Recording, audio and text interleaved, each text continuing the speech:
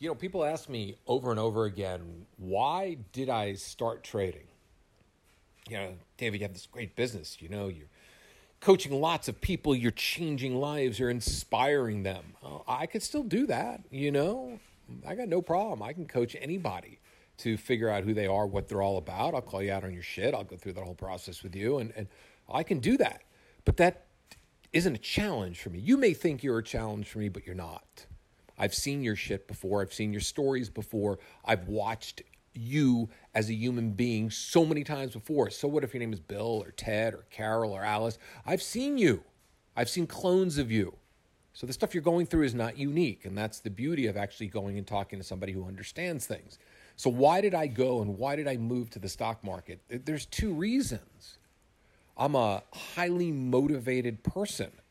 I never wanted to do the same thing day in and day out. It was not me who I am. So what I did was I figured out, I don't know, like one day, and this is the true story. One day I was watching a YouTube video.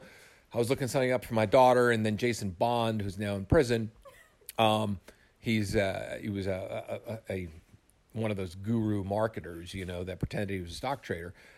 I caught his video and I interviewed him on the podcast. And I was actually looking at crypto at the time, and there was this guy, Bennett, that I was getting coaching sessions from. And I mean, he was coaching and talking to me, and I was like fucking sitting there scratching my head going, what the fuck is this guy talking about? Holy shit, these charts are hard.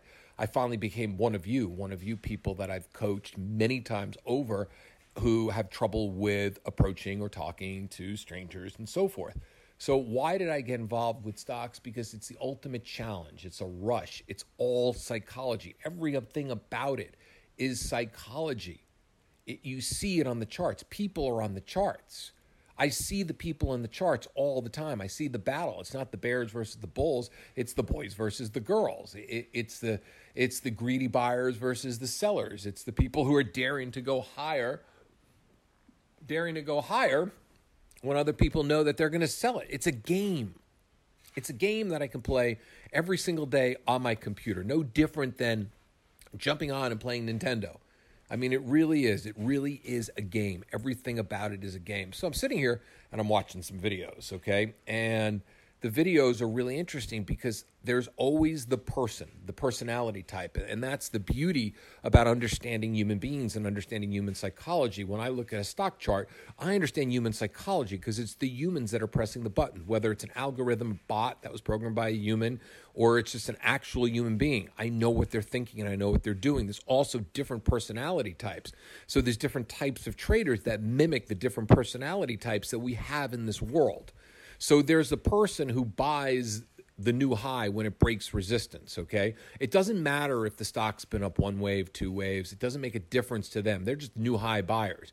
They'll buy new highs. They'll try to push it up one or two candles, and then they'll probably go out and try to get a profit on it, right? But the thing is, just like any strategy and anything in life, nothing is 100%. So there's always going to be the time when you get your ass handed to you, and you got to be ready for it. So I was explaining those type of buyers, those type of personality sitting here right now.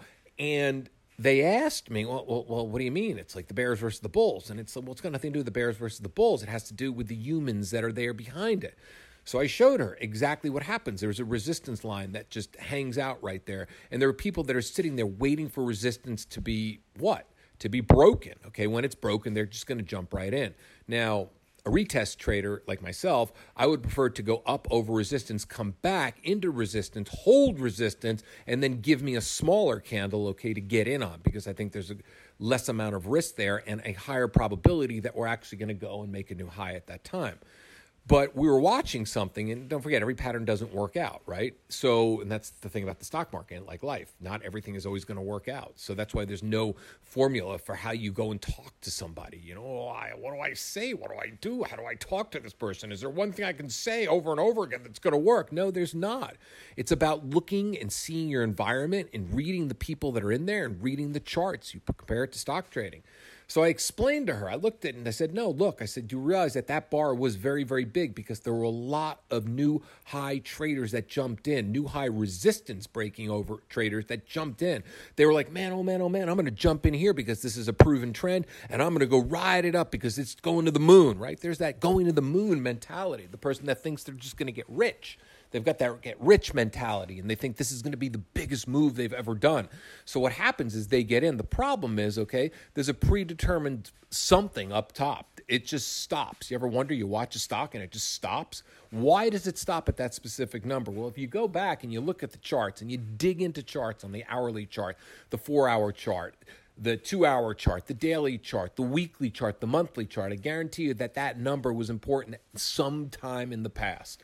And that's the reason why the stock just seems to stop there. It might have been just maybe 20 minutes ago that it stopped there, but it might have been 6 months ago that it stopped there. It might have been an old pivot point.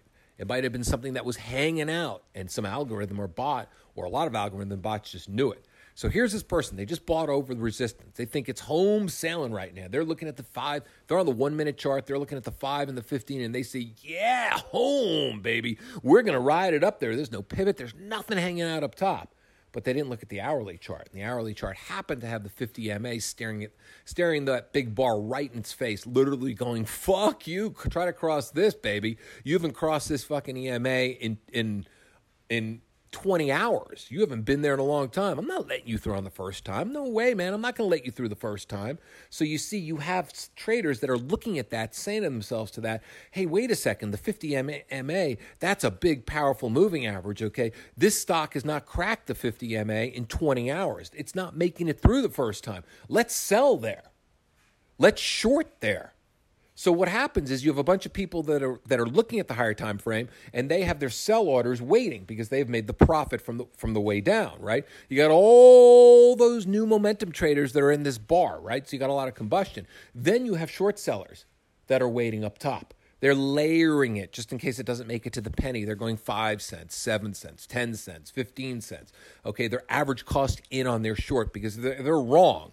They'll put a stop loss 30 cents above it, not 10 cents, because a lot of times there's a 10 or 15 cent poke through, depending on the price of the stock.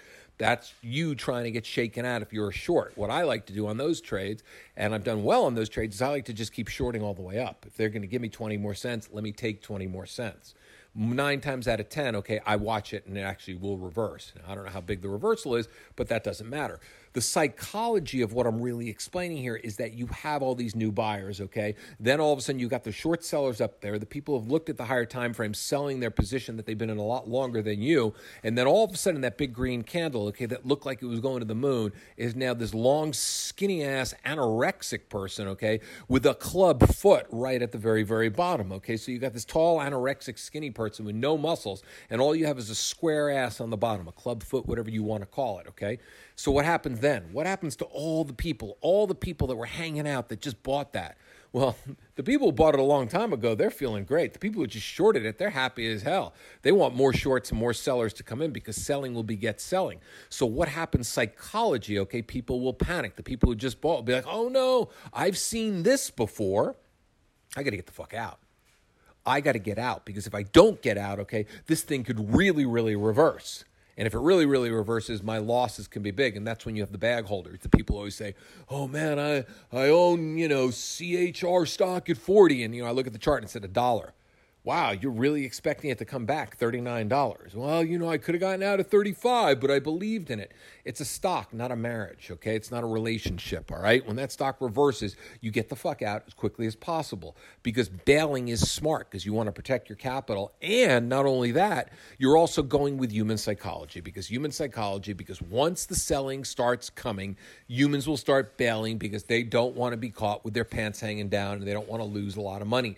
They don't want to be the person that bought the CHR stock at $40 and then sold at $1.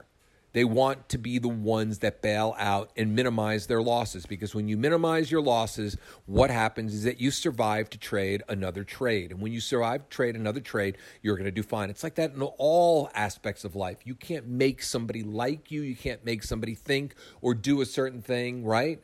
So all you can control is yourself. All you can do is access any situation you're in. You can access a social situation the same way you can access a stock trading situation. Those numbers, those candles, and all that price action and all those pivots and everything else, they will show themselves, and it's all based on human psychology. So why did I do stock trading? For that reason. Because it's fucking fun. to be able to go and analyze human psychology in a candle game every single day. That's it. Later. DavidWygant.com.